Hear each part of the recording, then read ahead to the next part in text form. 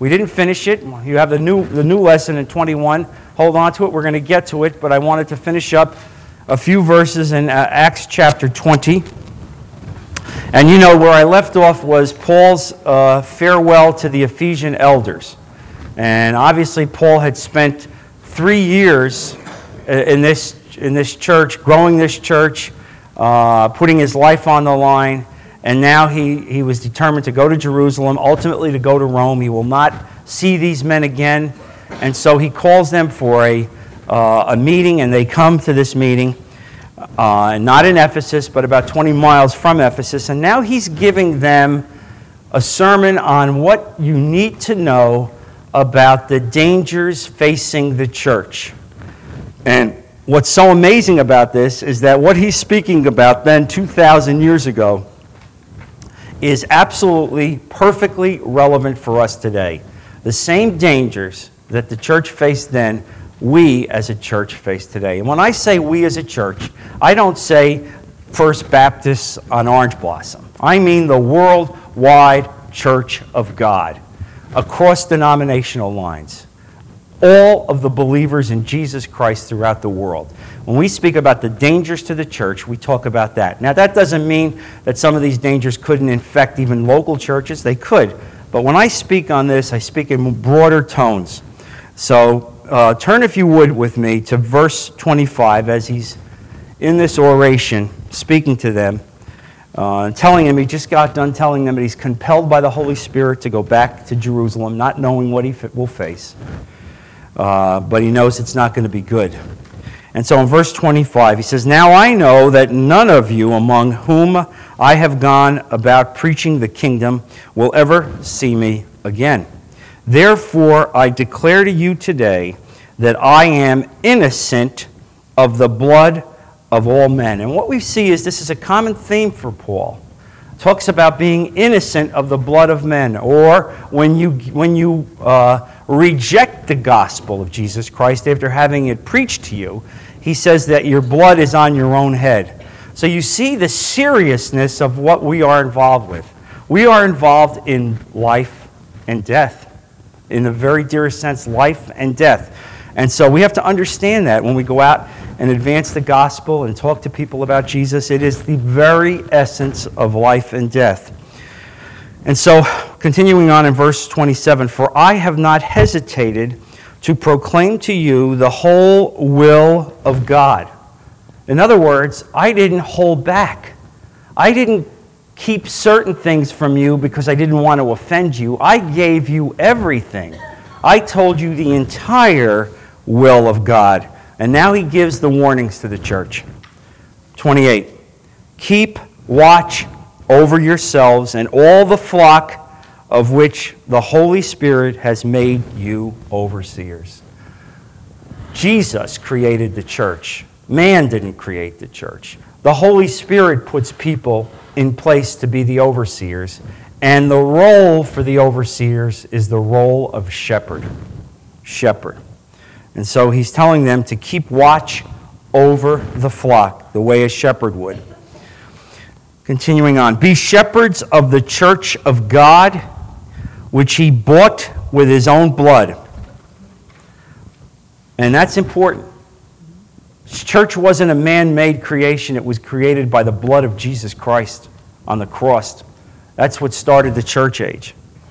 And so continuing on, "I know that after I leave, savage wolves will come in among you and will not spare the flock." Savage wolves. Savage wolves. Savage wolves in this sense means individuals, but it also means doctrine. And I want to go back and draw your attention again to what he was concerned about. He was concerned about doctrine infiltrating its way into the church that was not consistent with the gospel of Jesus Christ. And you'll say, "Brother, how can this be? How can this be? This is only 25 years or so after Jesus was crucified. Paul is around, he's writing. Peter's around, he's writing. John is around, he's writing. How can this be?" Oh, it can be. It can be. And you're going to see how it can be in a letter that he wrote to the Colossians, and the Colossian church was a church that he established. Because what you see is that even during Paul's life, false doctrine infiltrated the church. And so when you see today false doctrine in the Christian work, when you turn on television and you see a wide array of evangelists speaking, and sometimes you'll say, gee, I never heard that preached in my church. And there's like a check in your spirit. There should be a check in your spirit, okay? There should be a check in your spirit. Or when you see some personality on television who claims to be a lifelong Christian, even better, a Baptist. Say, you know, I realized that I was wrong, that my church was wrong. You know, there is not just one way to God, there are 1,000 ways to God. You see, don't you see what that is? All that is counterfeit theology.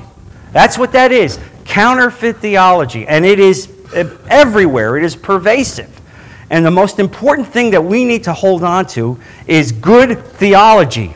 This is important. One of the really important things about a good, solid Bible study is that we get grounded again in theology, in the accurate Christian theology of our faith, because there is a lot of bad theology out there. I'm telling you, I hear it, I'm amazed. And I hear it sometimes from people that surprises me. But turn, if you would, with me to Colossians, 2 Colossians.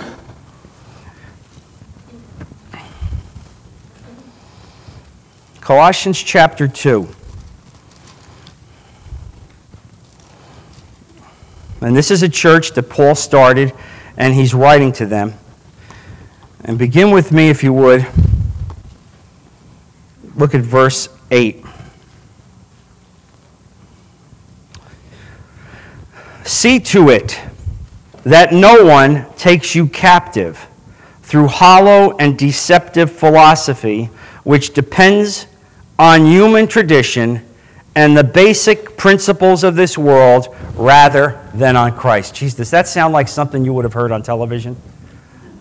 You know, the basic traditions of the world, the basic goodness of humanity. Look to within yourself, deep within yourself, you will find the essence of yourself.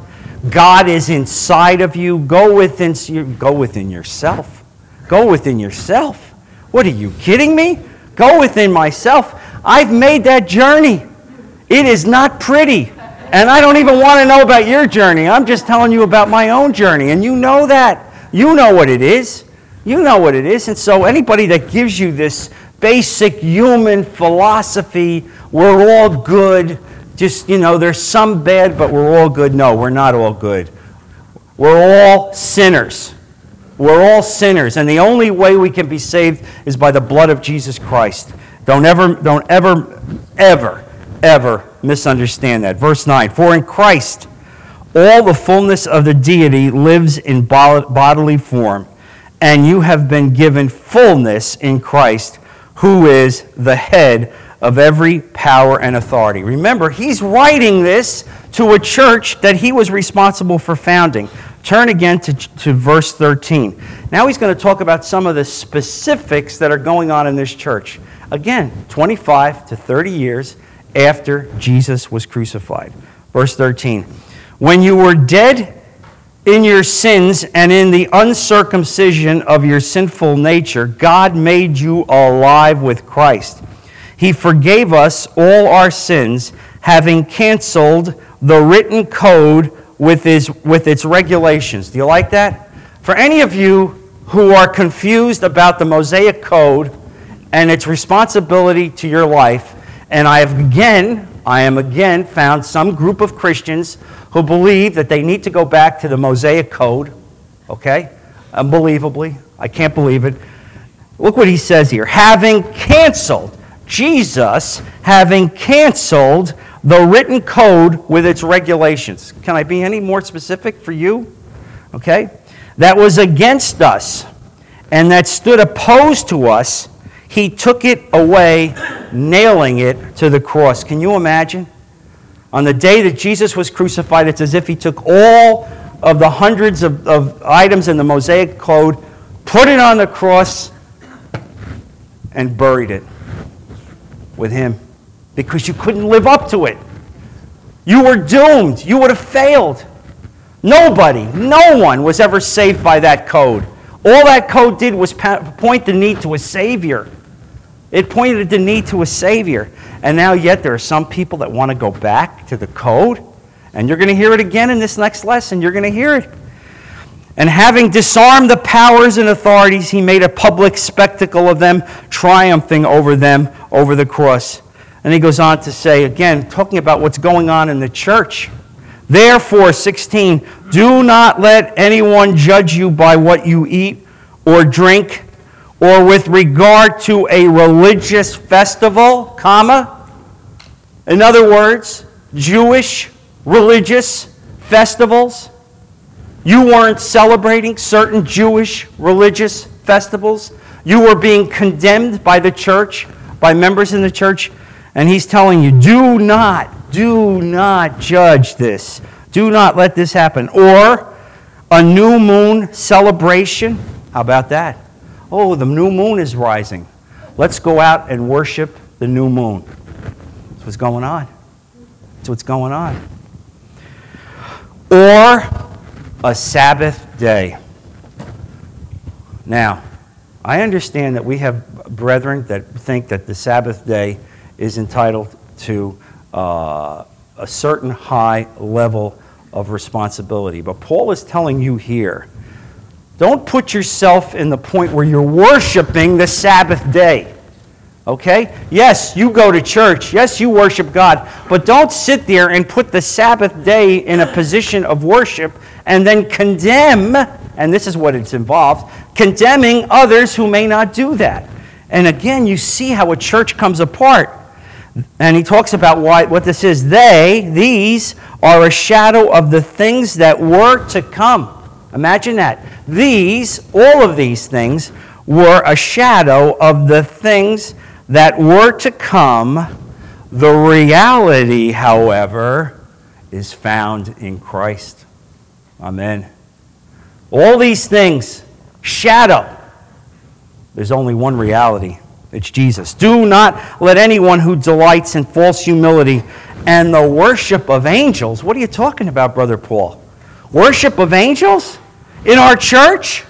People are worshiping angels. Yes, brother, I'm sorry to tell you. Yes, people are worshiping angels. How can that be? And do you see what happens? Do you see next? Do you see how after you start getting these kind of traditions in place, then what comes next? Then you're glorifying individuals. Then you're raising up saints. Then you're praying to saints. And we elevate all these elements in the church. All these elements. And in fact, every time we do it, we erode the message of Jesus Christ. Including Mary. Including Mary. And so when we have to be very careful. You know, I mean, we love our brothers and sisters in other faiths. We love them. It's the worldwide church of God. But that doesn't mean that everything that they do is consistent with God's word. And this isn't my opinion. What I'm giving you today is not my opinion. This is right out of Scripture. You don't need me to read this. You go home and you read it. You get on your knees and you ask the Lord, the Holy Spirit, to confirm this in you, whether this is accurate or not. And I mean, I think God will convict you, because the more I read this, the more convicted I get.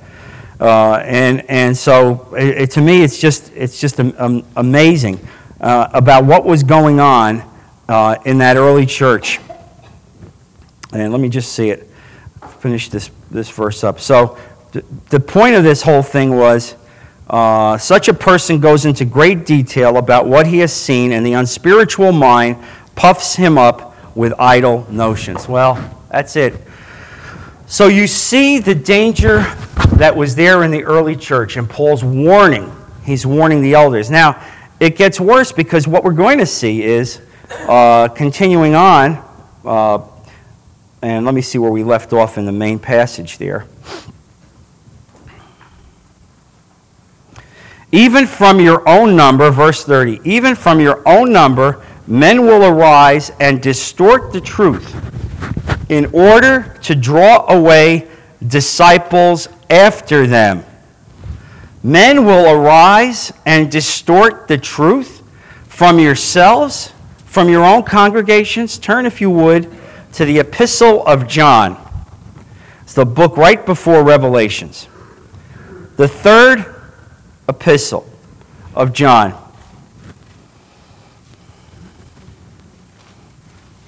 There's only one chapter.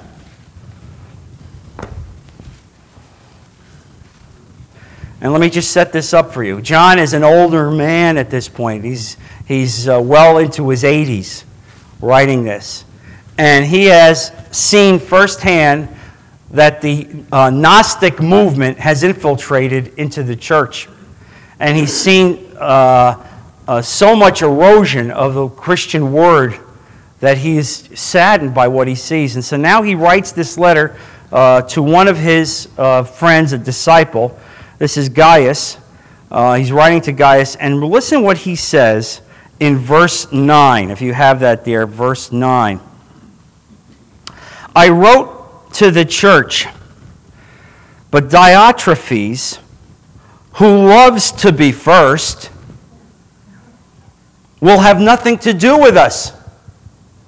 Wait a minute. Let me see. Do I understand what's going on here? You are John, the apostle. You are one of the original 11. You are the beloved of Jesus. Your head was on Jesus' chest. You traveled with Jesus for 3 years. You saw everything. You've taken charge of Mary. You have gone to Ephesus and continued the work of God. You, who are one of the pillars of the church, you've written a letter to somebody in the church, and he won't acknowledge you? Do you see what happens? Do you see? You say to me, oh, this can't happen. When I read this, I said, this is astonishing. This isn't like some disciple off the street writing a letter. This is John. And what's the problem? Diotrephes, who loves to be first. In other words, I don't really think I want you here, because if you're here, I'm second. And I want to be first. Do you see spiritual pride, how it enters in? So if I come, and I love this, so if I come, I will call attention to what he is doing. And what is he doing? Gossiping maliciously about us. Not satisfied with that, he refuses to welcome the brothers. He also stops those who wants to do so and puts them out of the church. Now, is this astonishing to you? This is astonishing. Again, the first century church, the Apostle John being rejected. The letter won't be accepted. He doesn't want to be invited. The invitation will not be extended to him. And this man, Diotrephes, who wants to lord himself over this church, is ripping the church apart. He's casting people out who want to be involved in fellowship with John and those other disciples. And he's gossiping, malicious gossiping. So do you see the danger of how a church can get ripped apart so fast? Oh, Lord, spare us. Spare us. So be on your guard, verse 31. Be on your guard. Remember that for 3 years I have never stopped warning each of you night and day with tears. Now I commit you to God and to the word of his grace, which can build you up and give you an inheritance among all those who are sanctified. I have not coveted anyone's silver or gold or clothing. Now he's giving effectively the appropriate warnings for what someone who's going to be involved in God's work needs to be. And the first thing is, do not covet. Do not covet. This is not a business that you get into for money. This is not a work that you advance the gospel of Jesus Christ because you expect to have a big house or drive a fancy car or go on fancy vacations. That's not what this is about. He told you. He says it right here. I have not coveted anyone's silver or gold or clothing. You yourselves know that these hands of mine have supplied my own needs and the needs of my companions. He worked. He worked. He was a tent maker. He worked the whole time he preached. It's unbelievable. Whatever he did, he sustained himself because this church was just developing. There was no framework in place where they had a mighty operation, an administrative operation. It was a nascent work. And so he worked with his own hands and supported himself, meaning he was not lazy. And that's an important thing that we have to remember as Christians. We don't want to be lazy. And when I say lazy, I also mean not just lazy for the Lord, but lazy in the gifts that God gave you. God gave you a gift, whether it's in a business, a profession. He gave it to you. Do not be lazy because you're not being a steward with what God gave you. If God gave you a gift of intellect, use your intellect. God gave you a skill with your hands, use your hands. Use your skill. Whatever skills God gave you, do not be lazy, but use them. Use them and advance the kingdom of God. Give it back to God. Continuing on. In everything I did, I showed you that by this kind of hard work we must help the weak, remembering the words the Lord Jesus himself said, it is more blessed to give than to receive. In other words, the whole mantra of what we are, the whole point of everything that we do as Christians is to give. It's what Jesus did. He gave. Every element of his life, he gave. It wasn't to receive. It wasn't to put ourselves in a better position in terms of the world, in terms of our finances. It has nothing to do with that. It's advancing the kingdom of God and giving. It is more blessed to give than to receive. When he had said this, he knelt down with all of them and prayed. They all wept as they embraced him. You can imagine how they must have loved this man who they saw give it all up for God. They knew that he was going to be eventually killed. And they kissed him. What grieved them most was his statement that they would never see his face again. Then they accompanied him to the ship. And so, what are the spiritual elements that he's emphasized to us here, which I want to talk about?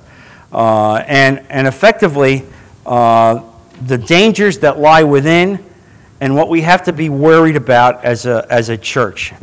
And they are, first of all, carelessness in verse 31.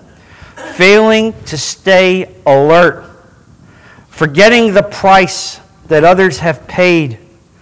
Watch and remember. I mean, this is an important thing. Do not become careless. Next, shallowness in verse 32. We cannot build the church unless God is building our lives daily.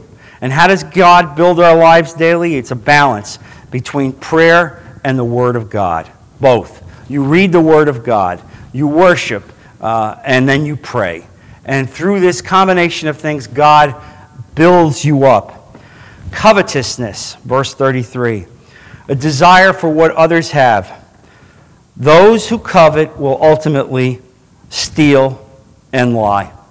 And covetousness is idolatry. Because what it means is you are worshiping possessions instead of the Lord Jesus Christ. Laziness. Paul earned everything that he did as a tent maker. He worked hard with his own hands. And then selfishness in verse 35. True ministry means giving and not getting. Giving and not getting. And so at this point, we're ready to study Acts 21. And so, you can turn to your notes. Acts 21. And so where we are now. Acts 21, verse 1. After we had torn ourselves away from them and put out to sea and sailed straight to Cos, the next day we went to Rhodes and from there to Patara. We found a ship crossing over to Phoenicia, went on board and set sail. After sighting Cyprus and passing to the south of it, we sailed on to Syria. We landed at Tyre, where our ship was to unload its cargo. Finding the disciples there, we stayed with them 7 days. Through the Spirit, they urged Paul not to go to Jerusalem. By the way, I want you to notice that. He's in Tyre for 7 days. after only 7 days, the relationship that they had in the Spirit was so strong that they loved this man, loved him enough that they did not want to see harm come to him, and they wanted to stop him from going to Jerusalem. But when our time was up, we left and continued on our way. All the disciples and their wives and children accompanied us out of the city, and there on the beach we knelt to pray. What a beautiful picture. All these disciples of the Lord and their wives and their children embracing him.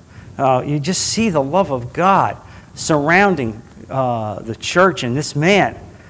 Sure, he was going to go through all kinds of persecutions, but God loved him so much, and the people responded. After saying goodbye to each other, we went aboard the ship, and they returned home. We continued our voyage from Tyre and landed at Ptolemais, where we greeted the brothers and stayed with them for a day. Look at how short these visits are. A day. Leaving the next day, we reached Caesarea. And by the way, you'll notice the term we. This is Luke traveling with him. Luke is with him every step of the way now. Leaving the next day, we reached Caesarea and stayed at the house of Philip the evangelist, one of the 7. He had 4 unmarried daughters who prophesied. Now, do you remember the 7? These were effectively the deacons that were put in charge of the early church because the widows were not being taken care of. And so Stephen and Philip and 5 other gentlemen, the moment right now I can't remember their names, were put in charge of taking care of those issues. And Stephen, who humbly accepted this, God used in a mighty way. Sure, Stephen was appointed to be effectively an administrative leader, and yet God gave him a great gift of prophecy and preaching. And Stephen spoke out that day when they arrested him and gave one of the great sermons that we see in the New Testament in front of the council of religious leaders, the Pharisees and the Sadducees, and Paul was in that meeting. And after Stephen got done giving this oration in which he tied up all of the elements of the Old Testament, indicating that Jesus was the very Messiah, and turned to them and said, "And you crucified him. You murdered him." And at that point, the crowd rose up in anger, grabbed him and stoned him and killed him. And we know that Paul, it says, there's a verse there that says, and Paul consented to his death. As the various individuals who were stoning Stephen laid their garments at the feet of Paul because they wanted to have the freedom to kill him more easily and didn't want to be restricted by their clothing. Can you imagine? And laid it at the feet of Paul, meaning you, Brother Paul, are part of this. Well, you think this is an awkward moment? Think about it. You think this is an awkward moment? I'm going to stay at the house of Philip, who was probably best friends with Stephen, since he was one of the 7. And now, it's 20 years later, I'm going to stay at his house. Do you think that's possible in the world? Do you think it's possible to go to somebody's home today can you imagine where you were involved in basically being complicit to killing your best friend, and you're going to go to their house? Do you see what the Holy Spirit does? How the Holy Spirit just erases these things and elevates us in the love of God? This is unbelievable. He's going to stay at Philip's house. And what's amazing here is Philip had 4 unmarried daughters who prophesied. And this is interesting because you see in the New Testament that from time to time we see the spiritual gifts conveyed on women. And they are significant. And again, we see this here. We don't know what their prophecies were or how God used them, but obviously these were deeply spiritual women. And so again, we have confirmation that God gives significant spiritual gifts to women. And so continuing on in this story, verse 19, verse, what is that? 10, thank you. I've got so much writing on my notes anymore, I can't even read the verses. After we had been there a number of days, a prophet, Agabus, and we've seen him before, Agabus. He appeared earlier. He warned of a famine. Do you remember that? Back about 6 or 7 chapters, Agabus warned of a famine coming down to Israel, which in fact did happen. After we had been there a number of days, a prophet named Agabus came down from Judea, coming over to us. And by the way, Jerusalem is about 50 or 60 miles away from Caesarea, okay?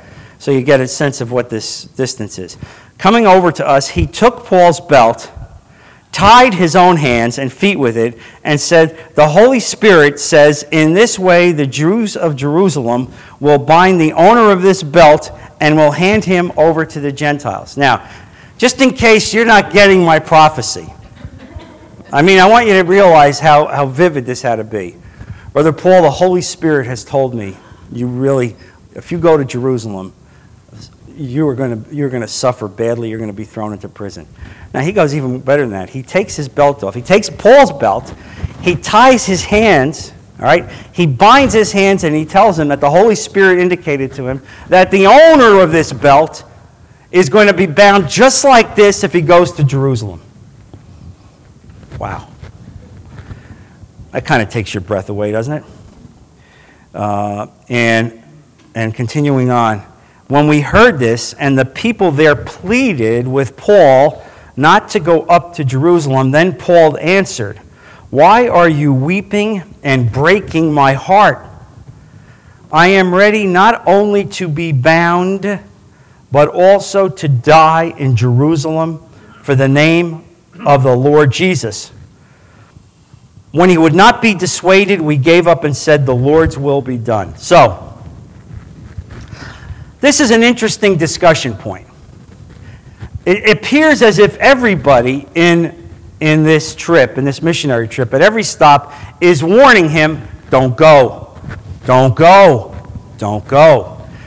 This fella here, this prophet, not only tells him not to go, but says, the Holy Spirit told me, give me your belt. When I take your belt, the Holy Spirit told me that the owner of this belt, this is what's going to happen to the owner of this belt when he goes. And yet, Paul goes. And so the question becomes, was Paul defying the will of God when he went?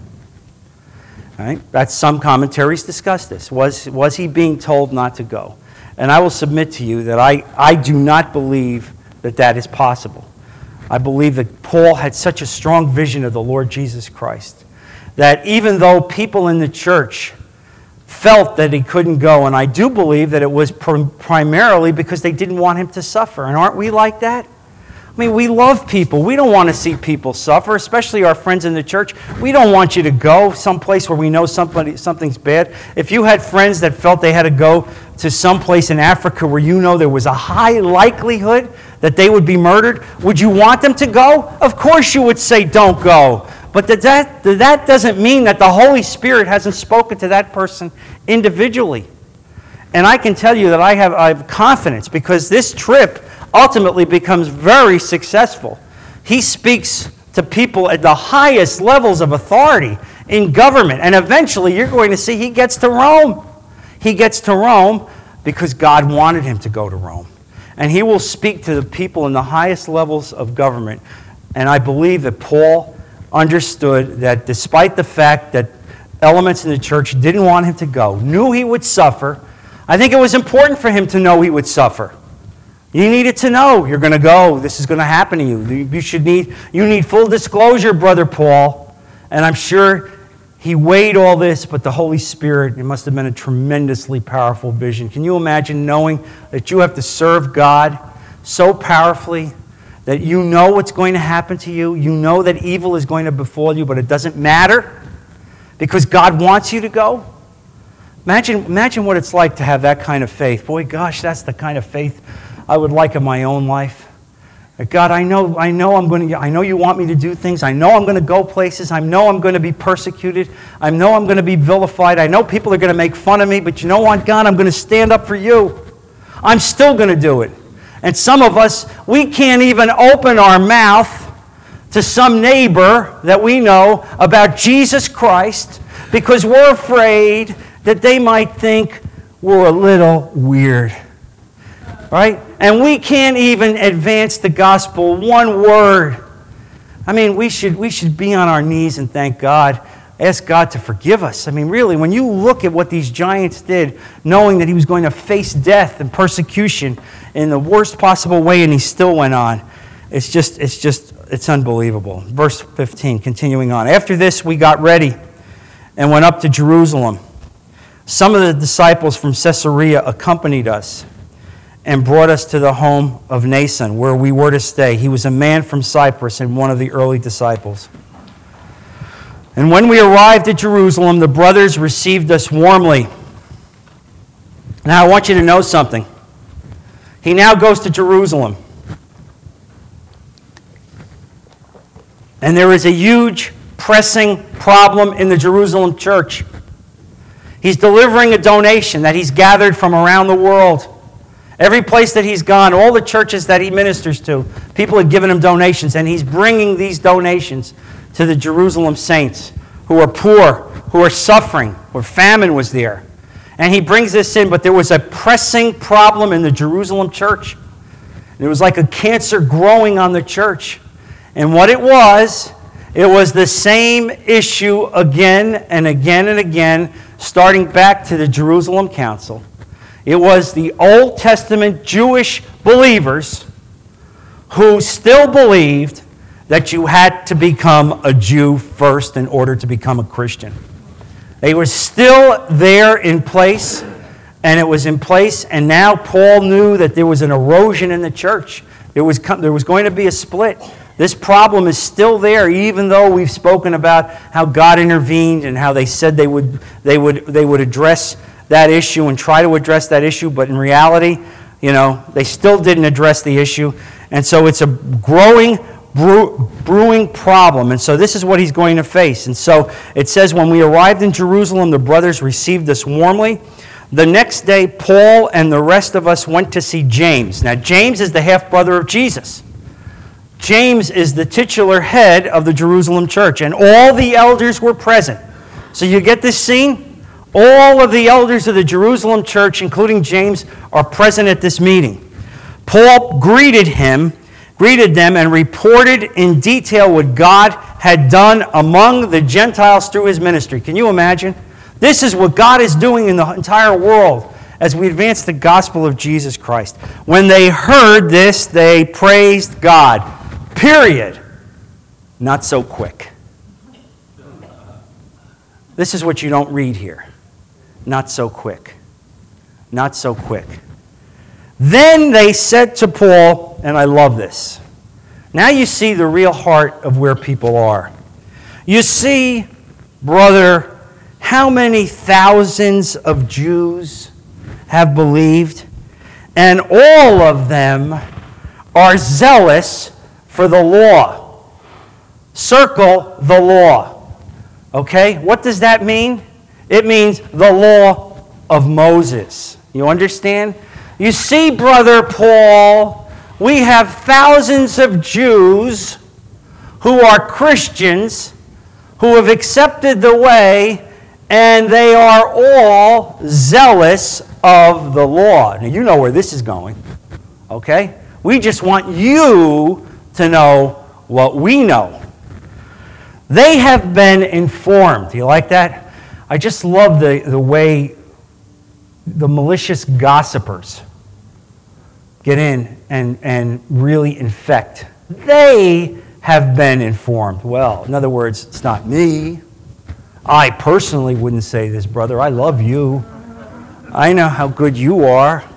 It's not me. But I've heard they tell me they have been informed. Can you just see this? The guy has traveled 1,000 miles through all kinds of persecutions. People are telling him, don't go. He brings the donation. He brings it to them. And the first words out of their mouth, we have heard, they have been informed, somebody told us that you teach all the Jews who live among the Gentiles to turn away from Moses. That's a lie. That's a lie. He never once, ever once told any Jew to turn away from Moses. Never, ever, ever. Telling them not to circumcise their children, that's a lie, or live according to our customs. That's another lie. He never told a Jew to do that. He told Gentiles that Gentiles did not have to do that in order to become Christians. He never said to Jews, you don't, it's not right for you to continue to do your customs or your traditions. He himself continued to do customs and traditions. And in fact, do you remember when he brought Timothy with him on that one of his missions? I think it was the third missionary mission. He had Timothy circumcised. Do you remember this? Because Timothy's mother was a Jew, and he knew that if he brought Timothy with him to be part of his missionary teams, that people would find it as a stumbling block. It's a stumbling block. You're bringing a Jew here to preach to me, and this Jew is not even circumcised? This is an outrage. I can't listen to you. See, Paul would never do this. He would never do this. He would never say this. He wouldn't go there. That's not what Paul would be. And so, but you see how the malicious gossipers come up. And so what I'm emphasizing to you here, and we're going to cite a number of passages, and which I'm going to give you next week, which will lay out the foundation for this, where I will be able effectively to defend Paul, not that he needs me to defend him, but I will give you his writings in Corinthians, that he will talk extensively about what his approach was. And you'll see this is a lie, but I wanted to emphasize to you again, this is in the very highest council of saints. This is in the very highest elements of Jerusalem. Jerusalem, effectively the mother church. And these are the elders. And these very elders are going after him because effectively what they're saying is, what we really want, Paul, is we want a Jewish church. And that's the way it still was. We want a Jewish church. And we will do whatever we can to continue a Jewish church. And I'm going to tell you something. This continues until AD 70. And what happened in AD 70? Wiped out. Jerusalem, wiped out. The temple, wiped out. Now let me ask you something. And you just think about this without giving me an answer.